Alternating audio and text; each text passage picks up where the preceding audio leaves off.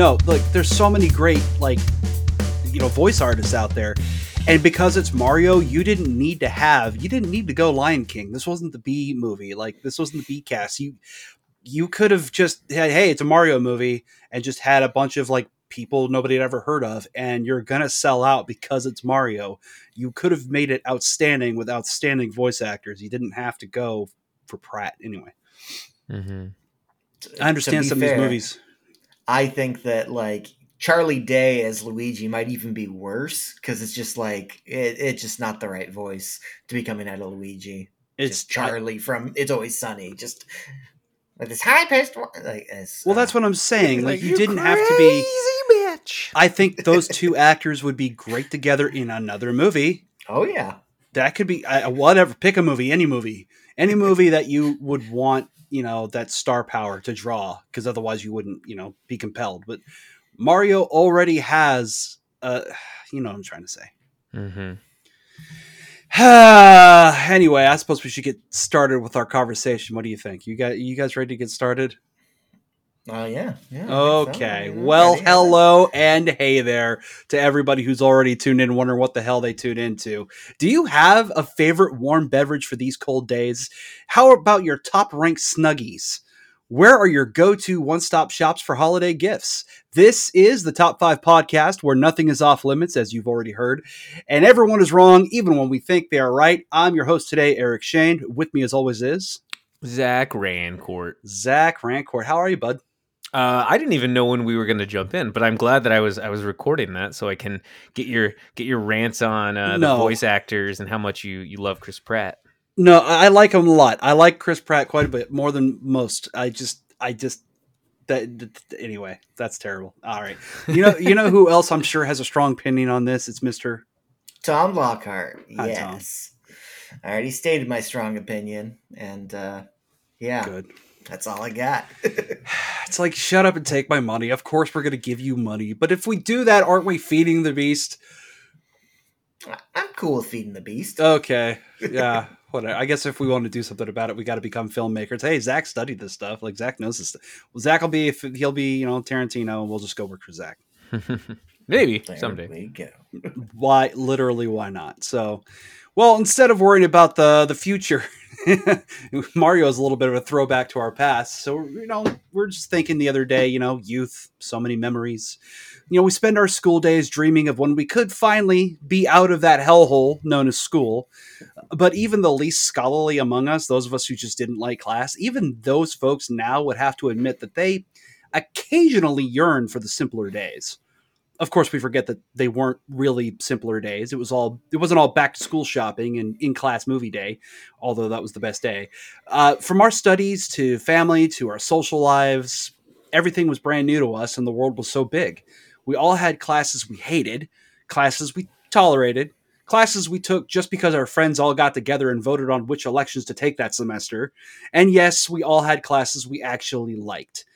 Today, we're going to activate the Wayback Machine back when Mario first came out for us, and we're going to talk about our top 5 favorite school classes. And to enhance discussion, we didn't share a list with each other, and by no means are we experts in this or any other category. We're just a few dudes who like to talk about nonsense, and I'll clarify that our rules here for this conversation, they're intentionally vague. We're allowed to kind of keep it broad and just sort of rank subjects in school, or we could talk about a specific class we took at any level of education. Just a little bit of a get to know us, talking about our favorite classes. So Tom, why don't you kick us off, buddy? What is your number 1 on this list? Well, I'm going to start off with me being a dummy. And that is weight training. Okay. So I took weight training for my freshman, junior, and half of my sophomore year. Like I just took it every semester. I had a weight training class because I played sports, and it was a way to work out for sports without having to work out after school. That sounded terrible to me because I am not a big fan of working out. I don't like to run. I used to be good at running, but I didn't like it. I've never gotten a runner's high or anything like that. But weight training, I was in shape in high school. I know it doesn't look it anymore, but I used to be able to do crazy things like bench 260 pounds and only weigh 160 pounds. Like, I could do that. Now, I remember. I would be shocked if I could like bench like 150 pounds. I'd be pumped with myself. In weight training class in the freshman year, I set the freshman record with 42 pull-ups in a row. Yep. Now I can't do a pull-up. I would love to do a pull-up. Oh, that's a dream of mine. But yeah, I really need to get back to working out, and it like this wasn't meant to depress you. I'm sorry. Just this one, because I do enjoy being in shape. It's just so much work to be in shape. It is a lot of work. No, I remember a time when you were quite the athlete when we were kids. I was never really I played sports and I was good at them, but I wasn't like a pristine.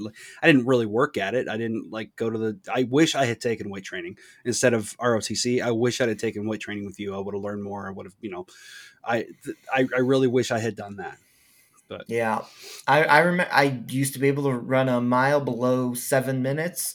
Like, I think 6:32 was my fastest one. And the last time I tried to run the mile, it was 12 minutes when I finished lap 3, and then I did not finish. It was 12 minutes to get 3/4 of a mile. And then I was like, I'm done. Fastest mile I ever ran was, I think, 7:19. Nice. Was the fastest I ever ran. I was in the Army, I think 7:19, and I think I finished. It was a 2-mile run. I finished in just under 15.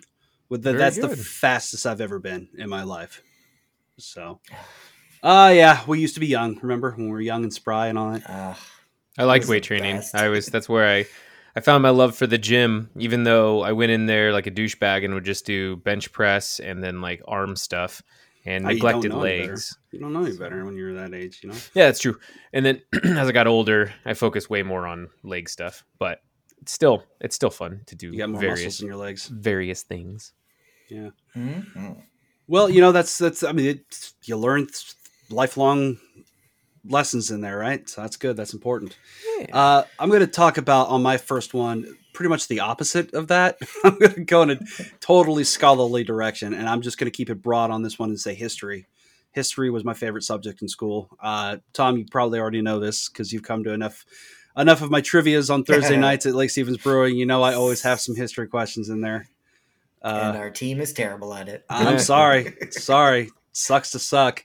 I loved history. I was one of those kids that when, grandpa would tell a story, I'd be just rapt paying attention. I loved those old stories.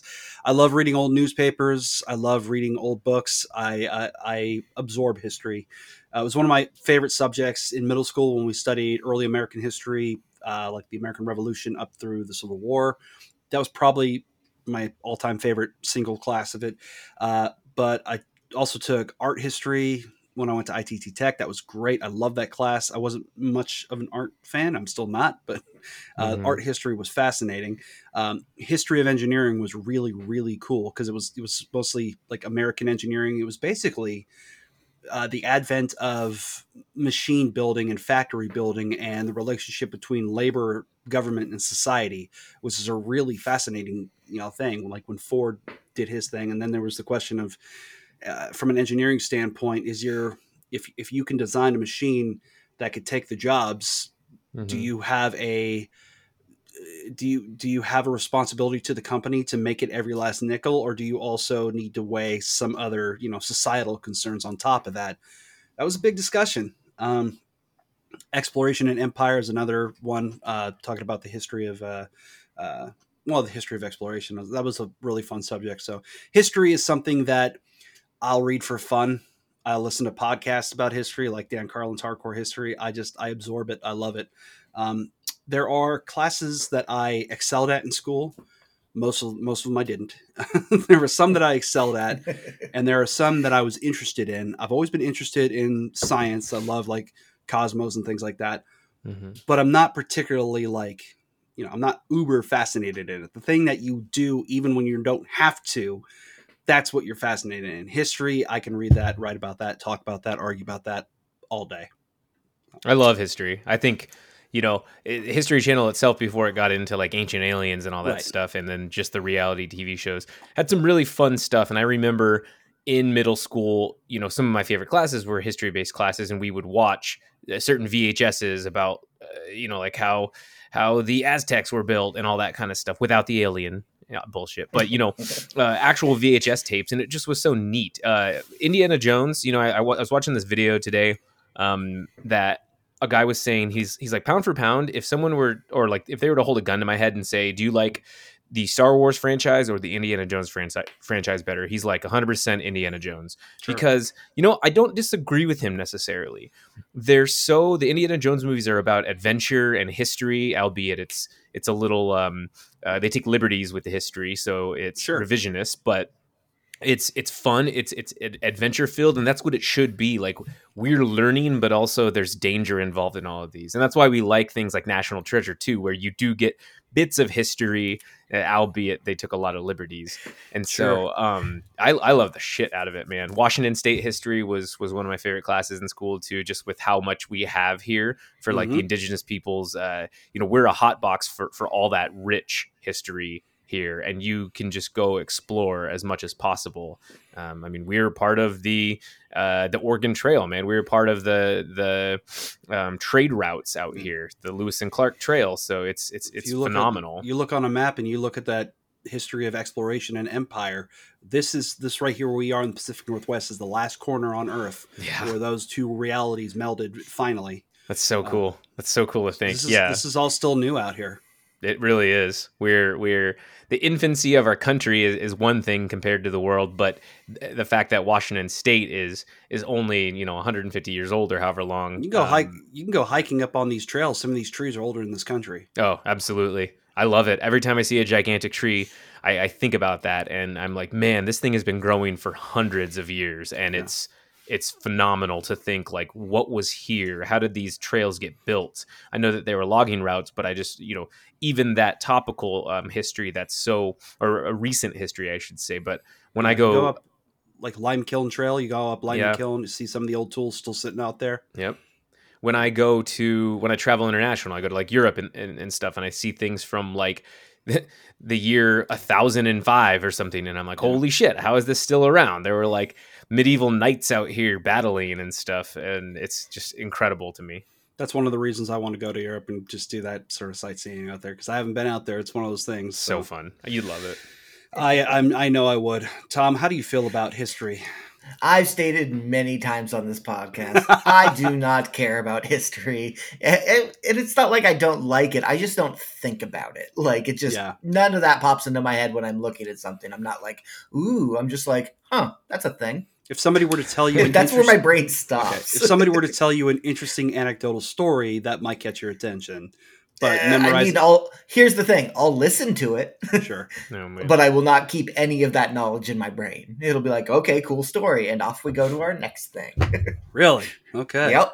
I just don't hold those things in my brain. All right. Everybody's brain works differently. We're going to talk quite a bit about that in this episode. So, history is my number one.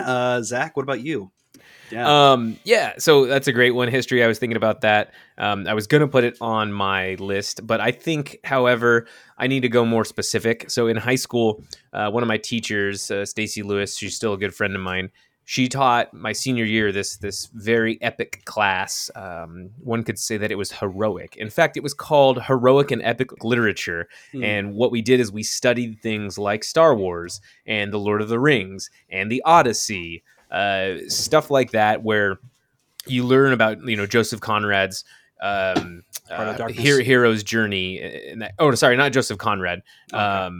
Joseph Campbell. I'm stupid. Yeah, you learn about Joseph Campbell's hero's journey, and we discuss all that kind of stuff, and it was so cool. And then of course we watched certain movies, but a lot of it was based off of books that became films that became books again, and so on and so forth. But it was great. It was such a fun class. I love learning about that. You do get into some of the history stuff. So anything like with the Greek mythology, you can dig into the epic and heroic course that would be. But yeah, it was a great class. I love the shit out of it. Absolutely. I'll give Tom a chance to dive in here if you've got any literature comments. I will kind of dive into just mine because it's kind of related. Where mine was actually the only English class that I ever got better than a C in, No. and that was sci-fi. It was a class that was just science fiction literature, and it was like the first year that the class was ever available was my junior year, and I loved it. It's where I found my favorite book, Ender's Game, and this one was actually a sci-fi slash teacher's assistant, because for that teacher, I loved the class so much that I was like, "Can I be your teacher's assistant?" So I was his teacher's assistant for a year after I took that class. Which teacher's assistant is a great gig, and everyone should do it because all you do is a lot of the time nothing.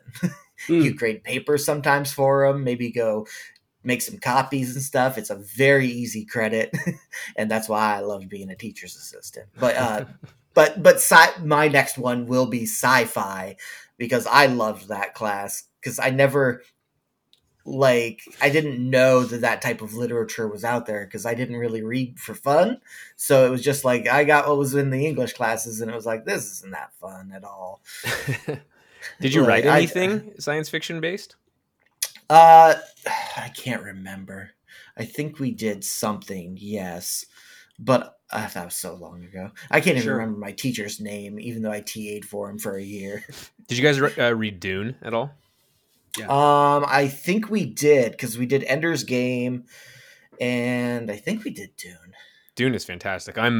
I actually did not read it when I was younger, and so I've been reading it now. But I have this terrible thing with books where I start like 1 or 2 or 3, and then I stop some part way in, and it takes like a year for me to pick it back up again.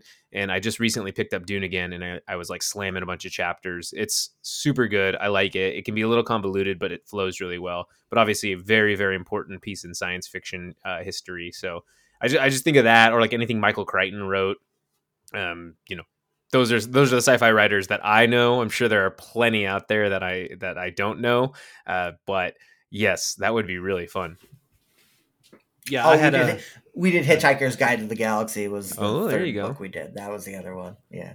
Nice. Well, I've mentioned a couple of times. I'm an avid reader. I like to write, and I am an English major in college. So yeah, obviously, literature is on my list as well. I did take a sci-fi class that I think, Tom, now that you mentioned, I think we've talked about this before.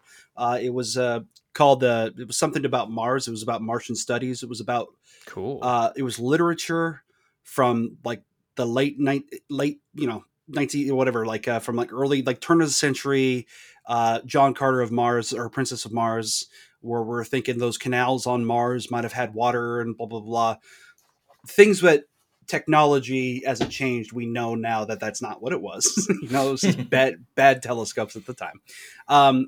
But it was like a whole century worth of science fiction talking about using Mars as a double for Earth, taking human problems and putting them on Mars. Fascinating. A lot of. I think you guys would have dug that class. Really, really fun. Really interesting. I had in the year 2020, which was a terrible year for all of us. It was awful. It was, if there was ever a year where you could basically time travel, that would have been the year to get the hell out of here. Yeah, and I feel like I did, because I was trying to finish up school. So I was just rip roaring and taking as many classes as I could. I was even going full time for a semester there.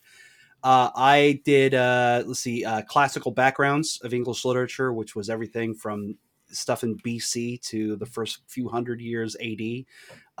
Survey of English literature, which was everything in English from that period on forward to like the 18th century. The form of the novel from the 1600s to the early 1800s, then 19th century British fiction, and then the science fiction, like I said, basically bringing it up to now. If there was ever a time to just not be in this time, that was a good time. That was a good time to do it. I actually made the dean's list one semester doing that, so that was pretty fun. English literature was not my degree. I got an English degree, and I'll talk more about that with another course of study I took later on. But yeah, of course, English literature was always fun. In in school, I remember reading To Kill a Mockingbird. I remember that being a really impactful novel for me. Those were fun classes interesting classes where literature is not just for it's not just for entertainment. I mean, you can learn. It can really reach you. A story is very educational. That's ancient knowledge. We've always known that. Sometimes we forget that. Especially at a time when we didn't have social media or the internet or any of that stuff. That written word just traveled so far and had such profound impacts on people. And one of my favorite classes, too, it's not on the list here, but I was an honors student, so I was in honors English in high school.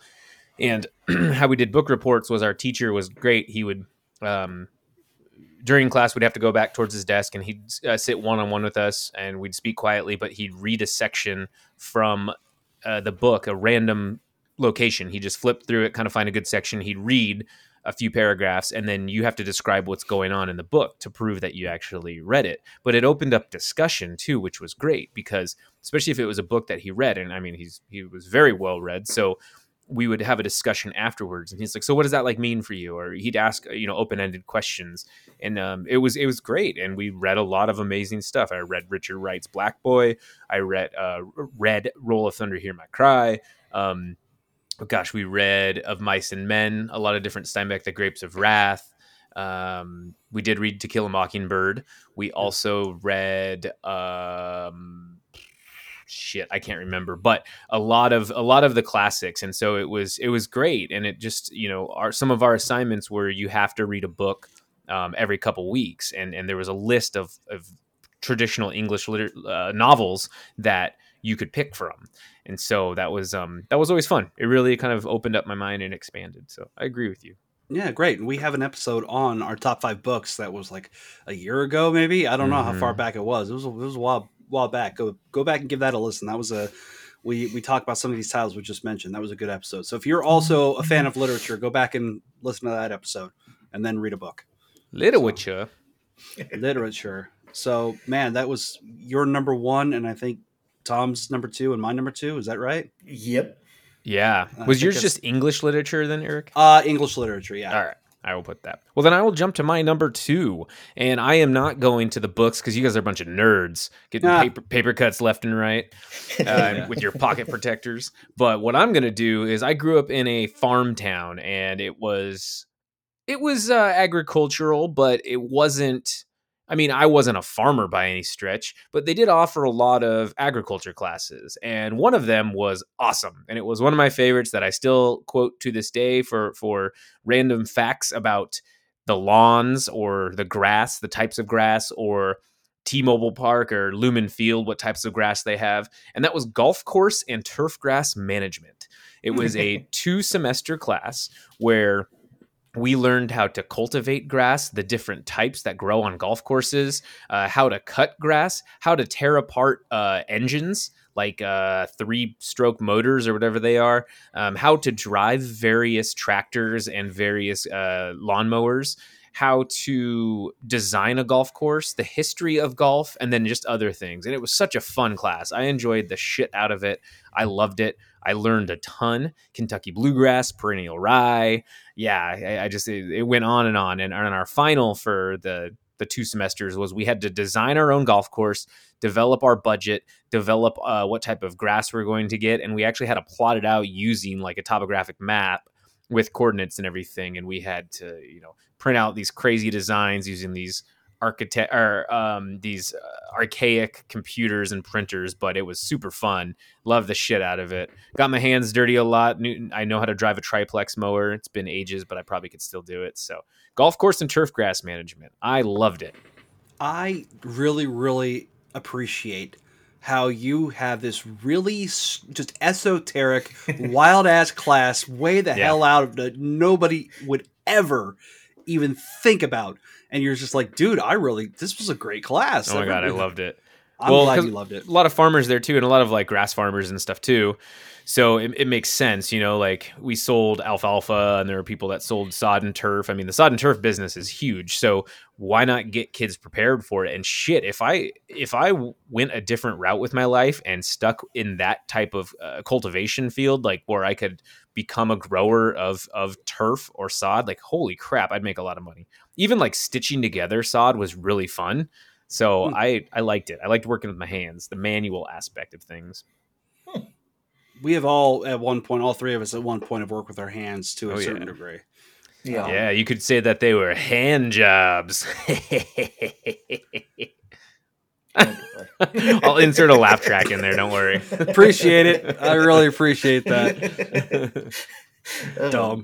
Well, again, I reiterate. I'm glad you had a really niche one there, Tom. That's a weird one. I love it. I'm interested in that. It makes a lot of sense though because of where you came up. You would take a lot of agri. I'm sure over in Eastern Washington they got a bunch of classes like that. Yep, absolutely. Over in the Palouse, I guarantee. Sure. Guarantee. All right, Tom. Me. My number 3 is one of the basics, math. I'm good at math. My brain understands math. I would crush math all the time. It was like the only class that I was good at. And I know I got up to I did trig in high school. And I was it always came easily to me when it came to just doing math. I remember in my freshman year, we had a teacher who was not good at explaining stuff. And I would explain stuff to my classmates and kind of just teach them no, it's real easy. You got to, and in high school, I was thinking I could become a math teacher. This seems easy. I did not go that route because I realized I don't want to hang out with kids all day. That sounds terrible. Sure. I didn't like it in high school. Why would I like to do it as a job? And I'm still pretty good at math, even though I haven't really done it. Just last night, Whitney was she was studying for one of her architecture exams, and in there's some math, and she was like, I just don't get this. And I came over and she was trying to do it. And I was just like, oh, well, you just do that and that and that. And I did your architecture. Yay. Hey, Yay. Wow. You should be getting paid the architecture dollars. Just the math part. She does all the stuff that keeps buildings from falling down. There you go. But yeah, math's just always processed well in my brain. I can do it. What's 2 + 2? Shit. You called me out. I'm loving this subject because my number 3 is calculus. Ooh, shit. I got to tell you, my brain is very different from Tom's when it comes. This is one of those areas, man. One of those few times where Tom and I are totally different, opposite people. I do not have a naturally mathematical brain. Logic, digital logic circuits and things like that. Sure. But it's tough for me. Math is not an easy subject. And I was one of those students in school who I just took just as much as I had to, half-assed it, got my C or D even. And I didn't care. As long as I was done, I was done. But well, don't have to do that shit anymore. Part of when I was looking into engineering and I realized that, you're going to have to take a lot of math. If you're going to do that, you have to know it and be good at it. Part of why I wanted to do it was the challenge of coming from all the way back, of remedial all the way through. And I plugged away through trig, like he just talked about, which is basically calculus and geometry gone crazy. Algebra and geometry gone crazy. You put them together and boom, that's trig. But you have to know trig. You got to learn it quick because you use trig and algebra in every single occasion in calculus. You have to. You know how you get good at algebra? Take calculus. You won't have a choice. You just don't have a choice. But calculus was the reason I'm putting it on this list is not because I was good at it. Although, I got an A, so I guess I was okay at it. I took Calc 1, Calc 2, Calc 3. Calc 1, I got an A. Calc 2, I got a B-, and Calc 3, I got an A-. So I was okay at it. I was fine at it, but I couldn't do it right now. I have a textbook back there somewhere. I suppose I could get it out and work through chapter by chapter, be like, yes, that's how I did it. And those neural pathways, they're connected now forever because they've been etched in there like real actual scar tissue, like real actual genuine blood, and just etched in there with an X-Acto knife that those pathways are created and formed and will be laced in there forever, because every single week while I studied calculus, I was learning the hardest thing I had ever had to learn before. Every single week. And I've asked this before. Think about, what is the hardest thing you've ever had to learn before? Think about that. Calculus. Okay. Yeah, and then and now go do it again the next week, and then the next week, and then the next week.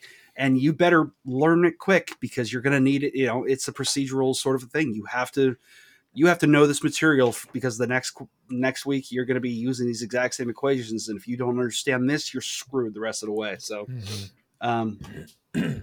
I think the reason I put calculus on the list is because it is such an achievement. It marks such an achievement for me, but it was also such a light bulb moment for me, where if chemistry is the science of change, which is what chemistry is, calculus is the mathematics of change. Mm-hmm. Understanding how we can predict with precision bodies moving through three space, half-lives of degrading nuclei. It's fascinating to me this is how we can put somebody to sleep for a surgery, and we know exactly when they're going to wake up. You know exactly how much you need to put in. This is how we know this, is because of these underlying mathematics. It's fascinating. It's very well. It's interesting. It's not fascinating. If it was fascinating, I'd be good at it. I'm always a sucker for movies when people are like, just use the math. Like, that's what we do, is we solve these problems by just using the math. And I love it. And I'm like, that's actually really accurate for many things. Like, so anything NASA related, it's like, I just did math, and I'm like, right. Well, I'm intrigued. Cool. Yeah, The Martian, for example. Yeah. I'm intrigued by that. I can't do it, but I'm really intrigued by. I know how it works, having studied these classes and as an undergrad, but I have no specific talent for it. So that's really cool, Tom. You were talking about you have a knack for it. It just makes sense for you. So I took, like I said, Calc 1, 2, and 3, discrete mathematical structures, linear algebra, differential equations, and I think that was about as far as I went. Did you take calculus at all in high school, or just trig? Just trig, and then my senior year was just like, I'm done after this. So I just took enough classes to be like, I'm going to get to the end, and then there's nothing after high school, right? Right. Makes sense. Hey, yeah, you know what? I was bad at math. Yeah, you suck. Sorry. Hey, you were good at stitching up grass, but bad at adding them up. Maybe you should have been a farmer. Farmers. No way, man. I'm good at other things. I know you are. Loving my friends. Okay. Oh. It is the holidays. 'Tis the season to be merry. There are farmers who are really good at math. Math is great. I was not good at it. We didn't have a good curriculum there, but that is okay, because I appreciate the shit out of it. So, sure, we all appreciate it. But yeah, it's important to note that if you're going to, and I've talked about this in a previous episode, that if you're going to study this stuff much further than I went, if you to get into actual engineering and actual science classes, once you get past all the baby maths that I took, that's what they call them. You really need to be fascinated by it, which means you need to be super interested, and you have to have some level of passion for it, or you have to be a genius like Tom. So that's right. Just like me. Just like Tom. That's what I found out. So, all right. Okay. Well, that's my number 3 was Zachary. What is your number 3? Cuando estaba en la escuela, la clase de español era divertida. Solía saber español, pero no practico mucho. So I used to love Spanish, and when I was in school, it was super fun. But I don't know Spanish because I don't practice much anymore. Right. But I was fluent for a while, and that all started in 7th grade when I was at a crossroad because I used to play the trumpet. The transition from elementary school to middle school, 6th grade to 7th grade, I played trumpet from 4th, 5th, and 6th, and then I needed to make the decision if I wanted to be in band for 7th and 8th grade, and then high school. But I was like, I don't know if I want to be in band. I want to learn Spanish because everyone else is doing it, and I think it'd be important. So I signed up for Spanish class, and I loved the shit out of it. I did Spanish class in 7th and 8th grade. Then I did Spanish class all throughout high school, so 9 through 12. And then in college, I was going to major in Spanish, but I really just wanted to be done quick so I could become a police officer. If I could go back in time, I would just major in Spanish because it was such an awesome language. And I still know enough Spanish to get by and can read things and understand most, but I am not confident speaking it. I can conjugate and I can translate really well, but I am not good at speaking off the top of my brain if I were to have a conversation. So that is something that I miss immensely, but had some pretty awesome Spanish teachers throughout the years. Really just enjoyed the shit out of it. I should just start up Duolingo again or something and just get that muscle memory down, just like you're saying with calculus, just train my brain again. And I think I could do pretty well. But yeah, Spanish class was one of my favorites. That's great. I took Spanish for a year. I don't remember a thing. I also took a semester of German, and I remember even less. Wow, look at you. And just all those languages. I believe I got D's in both those classes, which is a passing grade. So that's all that matters. I took 4 semesters of Spanish in college because I needed a second language to get out, and I learned just enough to pass the classes, and that was about it. I tried the American way. Yeah, I try to learn more, but it's so tough.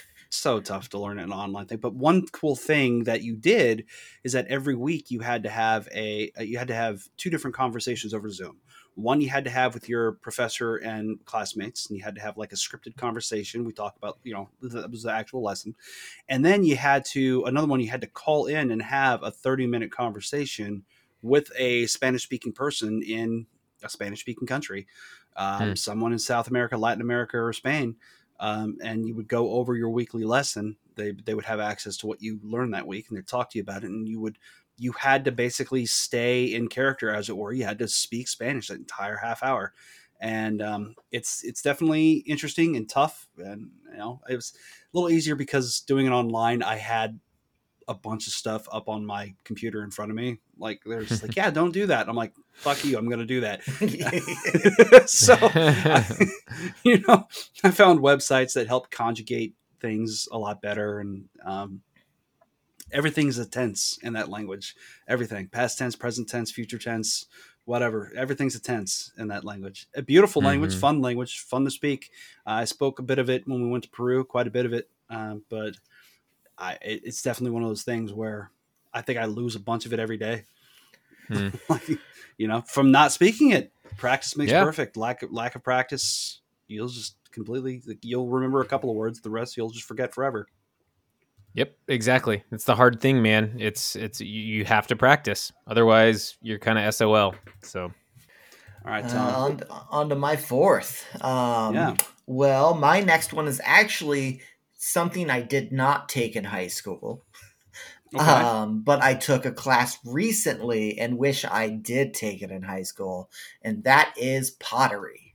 Me and the wife recently went to do a pottery class because we watched the Great Pottery Throwdown, and we were like, we got to do a pottery class sometime. If you don't know what the Great Pottery Throwdown is, it's the Great British Bake Off, but for pottery. Okay. Same thing. British people making pottery. And we went to the class and sat down, and you throw something on the wheel, you make it, and then he fires it for you. You come back and you glaze it a couple weeks later. And we sat down, and he was just like, yeah, just throw it on there, and then I'll help you out. And me and Whitney both threw it on there, and you got to center it, so you got to get it right in the middle so it doesn't wobble and all that sort of stuff. Right. And everyone else in the class, he had to help center it, and he came up to mine, and he was like, oh, yours is good. And I was just like, oh, all right, I'm good at this. Okay.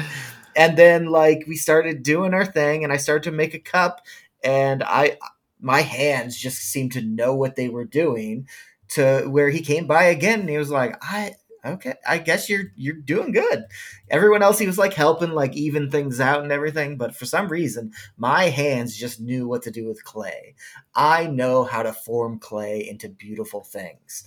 We're actually we need to go pick up our things that we made, and probably in the next week it'll be done with the glaze, and I will show it off to you guys. It's beautiful. It's the most beautiful thing ever. I would like to get into pottery more, but our teacher was like, well, just so you know, it's a very expensive hobby because you have to get lots and lots of clay, and you're not going to make great things every time, and it's just going to eat away at your wallet. So have fun with that. And I was just like, oh, okay. Well, that's kind of depressing. And it's kind of hard to have your own wheel and your own kiln at home, especially when you live in an apartment. So we'll see how much pottery I do in the future. But I wish I did it in high school, because I remember walking past the pottery class, because it was right after my math class's door. If you went down just one more, it was the pottery class. And I wish I would have done that in high school. It's one of those things where you just think, that sounds dumb. And now as an adult, I'm like, no, you're dumb, stupid young Tom. God, I was an idiot. Was it just called pottery class? Yeah. Yeah, I also had a pottery class as well. It was called ceramics, though. That's the only reason I ask. But for mine, I still have I made like a mug, a drinking mug, and I put a handle on it, and I messed up and I made another handle. So I was like, I'll just put two handles, and it looks like a trophy, and it fits a 16-ounce beer. Well, at the time, it was like 16-ounce soda or something like that. And yeah, so I still have it. It's called the Chug-a-Lug mug, and it has my little engravings on it. I glazed it, and you can drink it. It holds water. It was fun, man. It was fun working with the clay. Pottery class was great. I know what you mean. I suck at it, but I wasn't no Patrick Swayze like you are. Well, to be fair, I've made one thing. It might have just been I was good at that one thing. We'll see what happens if we ever do it again. Don't sell yourself short, Tom. Yeah, but yeah, I'm going to use it as my coffee mug, although it is quite big. It probably holds like 20 to 24 ounces, so it's going to be some big coffees that I'm drinking. There you go. 24-ounce coffees. Delicious. Need it. All right. Well, my number 4 is a intro to engineering course that I took at ASU. This is back before I gave up, but it was one of the first courses that I had. And the reason I thought it was fascinating is because we talked about hands-on stuff, right? And we talked about that part of what engineering is this sort of the bleed over between theoretical mathematics, right, and actual practical hands-on, where the two join in and where you actually build something. One of the coolest things I've done was I made a PVC pan flute, an instrument. Yeah, the PVC pan flute. The final project was, and how I knew even if I wasn't going to get the engineering, I was going to finish school. Final project, I had to work with 3 other people from around the country. And as a group, our job was to basically design instruments that you can build for cheap materials, like no more than $15 was the idea. No more than, like, I think I was the budget, no more than $15 for cheap. That includes tools. The idea is that the student band could travel from city to city and actually build their cheap little instruments from scratch and then play a song, right? Silly premise. Sorry, one of these days I'm going to learn to silence my phone before we actually start this thing. Hang on. Silly. Okay, yeah, really silly premise, but the idea was to coordinate as a group and to design these instruments. They had to be. You had to make a proposal, a mathematical proposal showing the different wavelengths, the different hertz value of what note you're trying to reach, what song you're going to play. For it, because you had to actually play these instruments. You had to build them and they had to work. This was a 101 class. This was an intro class. This was one of those things where I ended up doing the majority of the work because the group sort of just kind of petered out. but my instrument that I decided was a pan flute, and I have it sitting over here somewhere. I have it like sitting Peru. back over here. Yeah, I have it sitting back over here somewhere, and I ended up painting it maroon, which tastes awful. I didn't sand down the edges very well, so some are a little. It's very, very rough, and I'm not talented at all, but it can play. And so what I ended up doing was I figured out what frequency I needed to have for every note I wanted to play, and then I measured out the tubes that I need, the PVC tubes, and I cut them to the length that I needed them to make that note as I blew in through the top of it, and that's how I knew what note was going to come out of it. And it took a lot of, there's mathematical practice versus actual theory, and I had to play the note and record it back and test it and see if that note actually tested to the right frequency I was looking for. And then my partners had to do the same thing with their little instruments. I think one person just made a little string guitar on like a 2x4 and a couple of nails. Cool. Like didn't go any further than that. I think one person did a percussion thing with like little bars, and I forgot, somebody else somehow made like a bass guitar with like a shoebox sort of situation. And what they ended up doing was, rather than have us play it, I'm like, okay, record each note. We were given sheet music for it. I said, okay, record each one note of each that you need for your part of the song and send that to me. And then what I went in, I opened up a cheap freeware sound whatever creator, and I cleaned up the notes and I put together, and I literally wrote out the song, all 4 part harmony, note by note by note, a couple of all-nighters doing that. And it came out actually really good. If I find it one of these days, I'll play it for you. It actually came out pretty friggin' good for what it was. We were far and away the best presentation of the whole class. And then I had to actually create a video presentation with intro, outro, video editing. That's old hat for me. That's very, very new. I'm a very easygoing presenter. I have no problem with that. So we crushed that assignment, but that was a really fun and interesting class. That was one of the things where I figured if I could just get through the prerequisites, I'll actually enjoy engineering. And then I got to engineering. I'm like, oh, this is terrible. I hate it. I don't want to do this. I don't want to do this at all. So intro to engineering, fun class. Intro to engineering. Yep. That's I do watch some some channels on YouTube with engineers, and they just how creative they are and how efficient they are is so cool, and the different things that they're doing. I'm like, that's so neat. Like I watch one, and you know who he is, Mark Robin or something like that.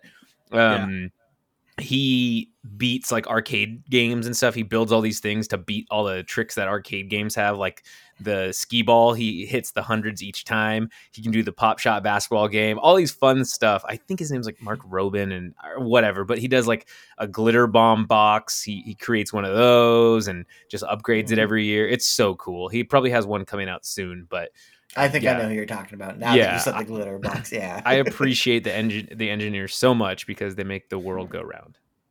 Absolutely.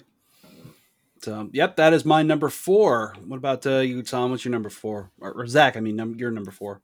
Whoa, jumping the gun. Sorry. So, my bad. No, you're good. So I actually, earlier when I was doing my list, I looked through my Google Drive documents and I found a lot of old Word documents I had from college, and I graduated college in 2010. So it's been a while, but I was a law and justice major. I wanted to be a police officer. So I took a lot of criminology classes, but also different law classes. And one of the classes I took was so fun.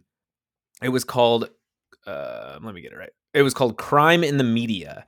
And so what crime in the media was, is we studied, especially in 2009, 2010 time, we didn't have as much provocative stuff as we do now. We didn't have TikTok. We barely had Twitter, barely had YouTube, all that kind of stuff. So the media was the news, essentially. That's your source of where you'd see this violence and this crime. Police weren't wearing body cams. People didn't have cell phones that could record things necessarily. So it was just a fascinating case study on how we perceive violence and how we perceive statistics. the ideas of the Richard Ramirez Night Stalker in the 70s. Is your next door neighbor going to be a killer? All of that kind of stuff, and just the statistics that go behind it, the correlation analysis that we see. It was super cool. One of the projects we did, which was fascinating, was as a group, our thesis was do violent video games incite violence in kids? And obviously we were, in our early 20s, and it was hard to really pinpoint this because our minds were matured enough to a point to where we couldn't get a good baseline study because we weren't children. So what we did is we went on and we studied Grand Theft Auto 4, because I think it's the one that was playing at the time, and Call of Duty Modern Warfare 2, not the one that's brand new that came out this year, but before this Modern Warfare.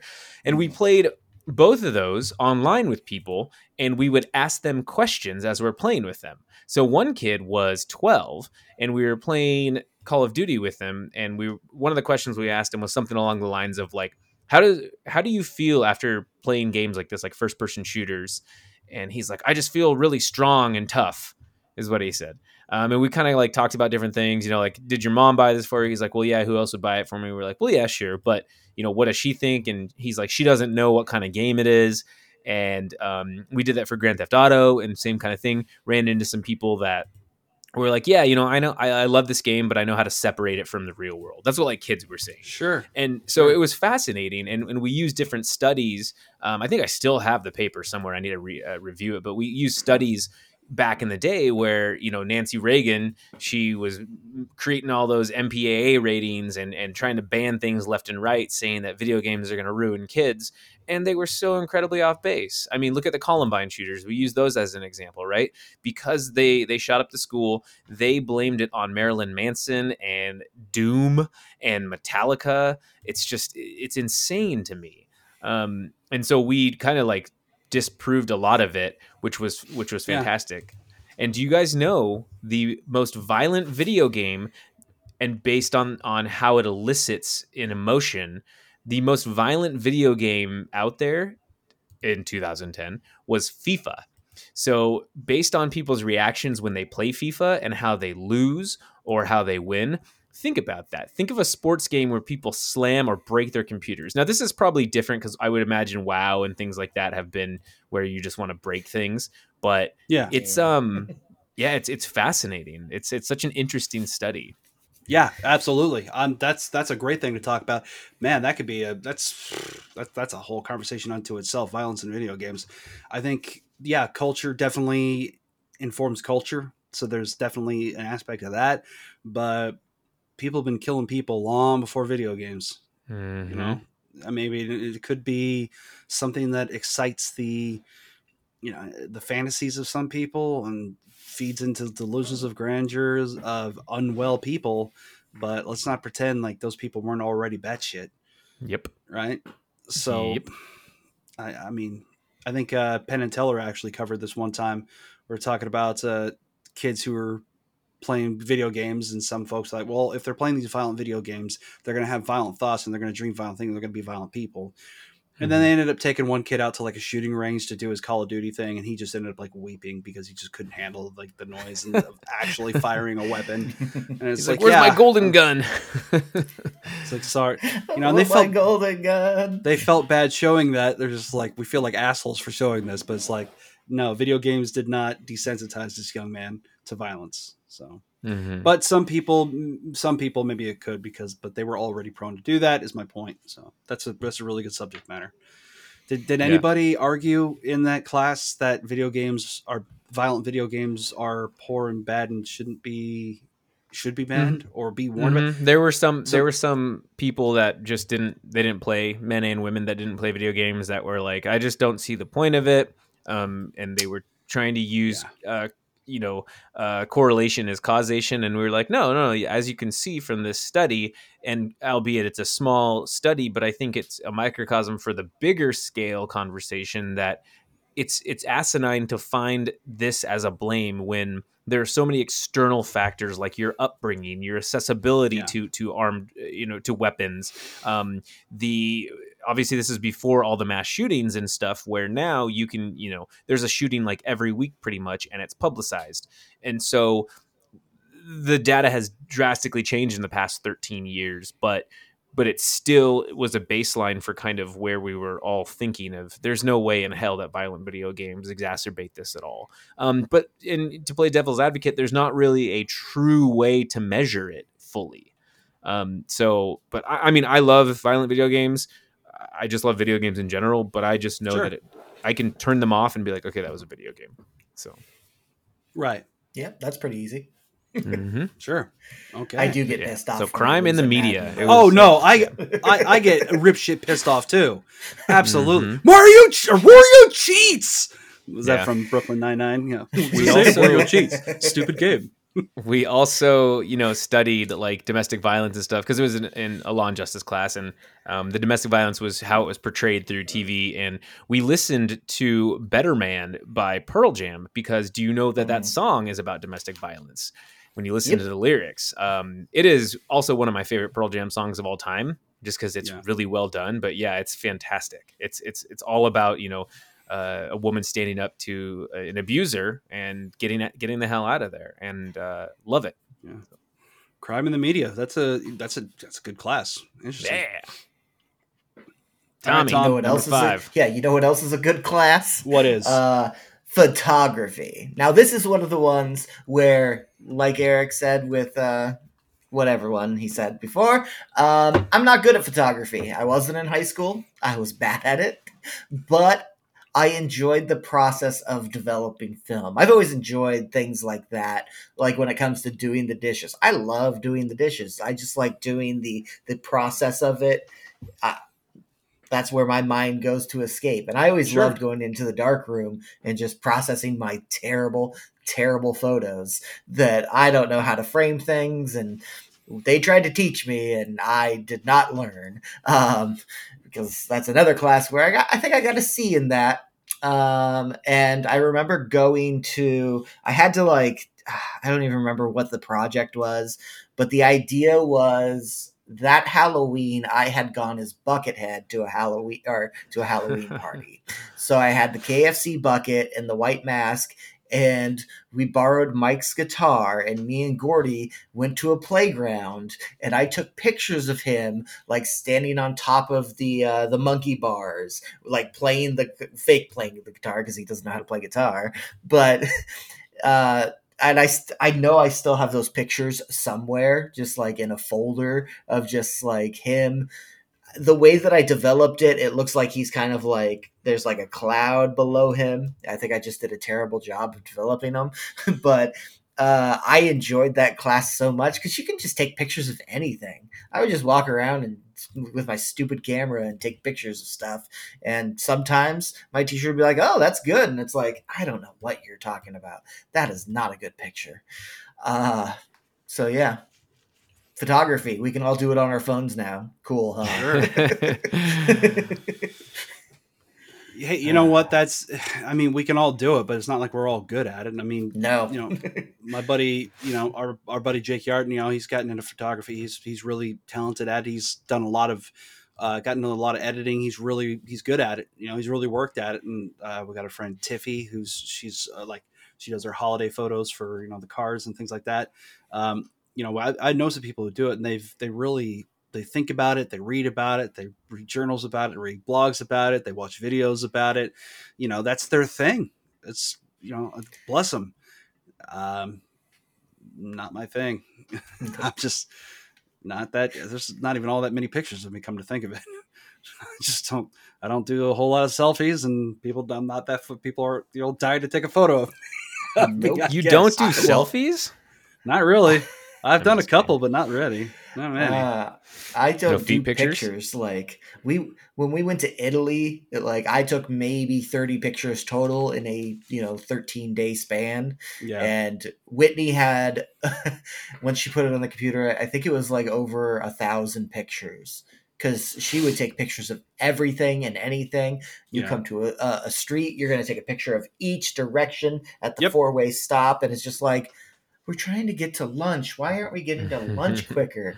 Take one picture and then let's walk. I was doing that too in Peru. I was guilty of that myself, but I was trying to live in the moment while I was there. But I became keenly aware. I reminded myself that I'm no good at this photography. I'm sure these pictures will turn out. Hey, back in the day, man, they used to have slideshows and they'd have the photo albums. You'd come over and you'd sit on the couch and flip through their photo album that they printed out and be like, here's our, we went to this place and here they are the pictures. Now we just put our shit on Facebook. Mm-hmm. So. Easy. All right. Well, my number 5 is rhetoric. Rhetoric was, if I had a singular focus with my English degree, it was rhetoric. I don't know how really to, in the importance of rhetoric. It's one of those things that I really feel like it should be at least introduced at the high school level. Aristotle defines rhetoric as he's known as the father of rhetoric. He describes it as it's the faculty of discovering in any particular case all of the available means of persuasion. So essentially, it is the study of the language of persuasion. Specifically, my course of study was rhetoric and leadership. You guys know I'm fascinated with history. I'm fascinated with politics. I of course, knowing when somebody's trying to sell you something, or when somebody's trying to hide something to obfuscate, or when somebody's just completely full of crap, this is an important thing to learn. We all think we're really good at it, and we're not at all. We're not good at it. It's so easy to lie to ourselves. But in rhetoric, there are a number of tropes to look out for. There are things that speechwriters keep going back to the well for, and you learn to identify those. And then you also learn in these courses, you learn to identify your own biases. One assignment that I had was I had studied speeches given by Malala. If you remember Malala, she was the young Pakistani girl who was shot by the Taliban. And Greta Thunberg, who was she was speaking. I can't remember where she was speaking. I think it was at the UN, where she was speaking out about their lack of actions about climate change. And their ages were relatively, within a few years of each other. Young girls in front of a lot of very powerful men, speaking their truth as it was. And part of what we want to do was talk about how gender, age, religion, how they all matter in terms of perception and how they're perceived. Where Malala, she stood in front of the UN and she spoke powerfully, but she also had humility. She was just one girl among many. She was speaking, to her brothers and sisters. She expressed immediately, the first thing she did was she expressed gratitude to her elders for having her there. And you could see that they were very impressed to hear this young woman who had just been shot in the head, for love's sake, and up there talking about respect and decency and education and how it's so important. And she made a real pathos choice there. And if Malala channels Martin Luther King, then Greta goes full Malcolm X. Greta went totally the other direction. She has no interest in humility. She's going for the shock factor. She's angry. She's actually pissed. She is rip shit pissed off. She is visibly shaking with rage, but it's real. You can tell she is shaking in rage. It's genuine. And the audience picks up on that genuine emotion. People can pound their fist at the table, whatever. So I had studies like that. Studies like I did one thing I covered Trump's rhetoric toward the nation during the entire pandemic from December right before it kicked off to right near the end of his term of office. Basically, I took a snip of every single one of his tweets or public statements that he made regarding the coronavirus from like February 10th all the way through to just like the week before the election. And I show three specific, this was like my final paper that was worth like 25% of my grade. I broke it down to 3 parts: the outbreak portion of what he was saying, the shutdown portion of what he was saying, and then the third part was just his meltdown, where he basically he was in full damage control mode at that point. He was just completely gave up on being president at that point. So I have these snips over here, and it's a rhetorical breakdown of basically what not to do if you're the leader of the free world in a crisis, what not to do if you're a leader at all in a crisis. I think it's one of the better things I've ever put together. Rhetoric is a fascinating class. I think every high school student should study some rhetoric at some point, so that they learn to identify these little rhetorical signposts along the way, so they know when someone is trying to pull something over, get something past them. It's very valuable information. So rhetoric is my final one. I like it. And Greta Thunberg, I love the shit out of her. So like Donald Trump was tweeting at her because he's an idiot. He tweeted at everybody. But back in December 12th, when she was, very in the height of her probably popularity and her just really coming onto the scene, I should say, he tweeted, "So ridiculous. Greta must work on her anger management problem. Then go to a good old fashioned movie with a friend. Chill, Greta, chill." And then so Greta had an amazing clapback because when Trump lost the election and he was claiming fraud, she put, "So ridiculous. Donald must work on his anger management problem. Then go to a good old fashioned movie with a friend. Chill, Donald, chill." Love clapbacks like that. And she is she's quite amazing. So I like your comparison between her and Malala with the Malcolm X and the MLK aspect. Very well said. So thank you. Yeah, it's like I studied rhetoric.